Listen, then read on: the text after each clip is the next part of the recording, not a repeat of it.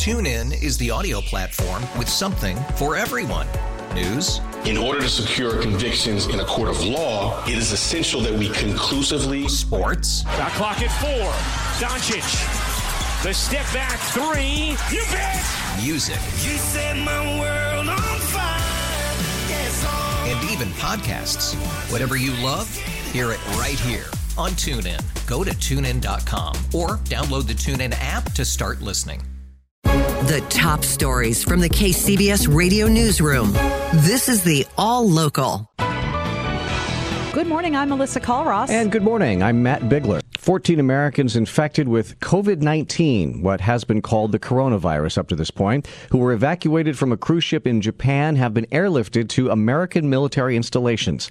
KCBS's Jeffrey Schaub joins us now to report that many of the remaining evacuees will spend 14 days in isolation at Travis Air Force Base in Fairfield. Jeffrey, good morning. Good morning, Matt. It was shortly before the American passengers from the Diamond Princess cruise ship left Japan, the State Department reported 14 showed signs of COVID-19. They were placed in isolation on one or both of two chartered 747s, then transferred to medical centers, some possibly in Northern California.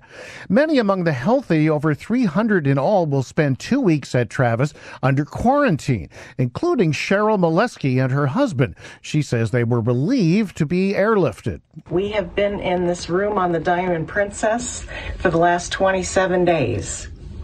For the last 12 days, we have not stepped foot out of this door. Now, any of the 400 American passengers aboard the Diamond Princess who decided not to board the aircraft will remain in Japan for a 14-day quarantine. Jeffrey Schaub, KCBS. Meanwhile, in other BART news this morning, the agency says it needs more resources if it's to tackle the homeless issue system-wide.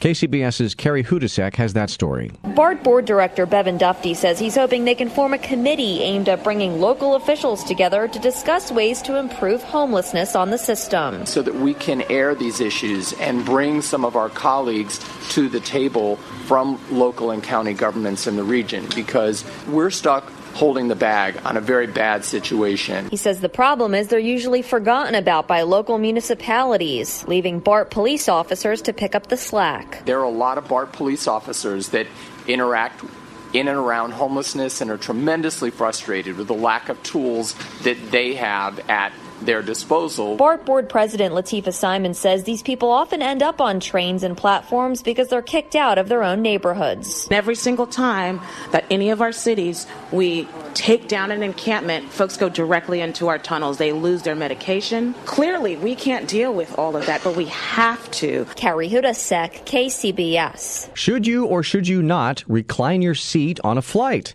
This issue is being referred to on flight attendant blogs as Recline Gate. KCBS's Jennifer Hodges says the question surfaced after a video of an irate passenger was posted online. Good morning, Jennifer. Well, that's right, Matt. Good morning. The video was recorded by the woman who had reclined her seat. The man behind her, upset that she had leaned back, is repeatedly hitting the back of her seat. That set off a wave of responses online. Is it rude or not to recline? We asked South Bay residents this morning. I grew up where it's normal. I never had someone show me an issue with reclining your seat. It's set up in a way where it doesn't go into your face. When you fly, do you recline?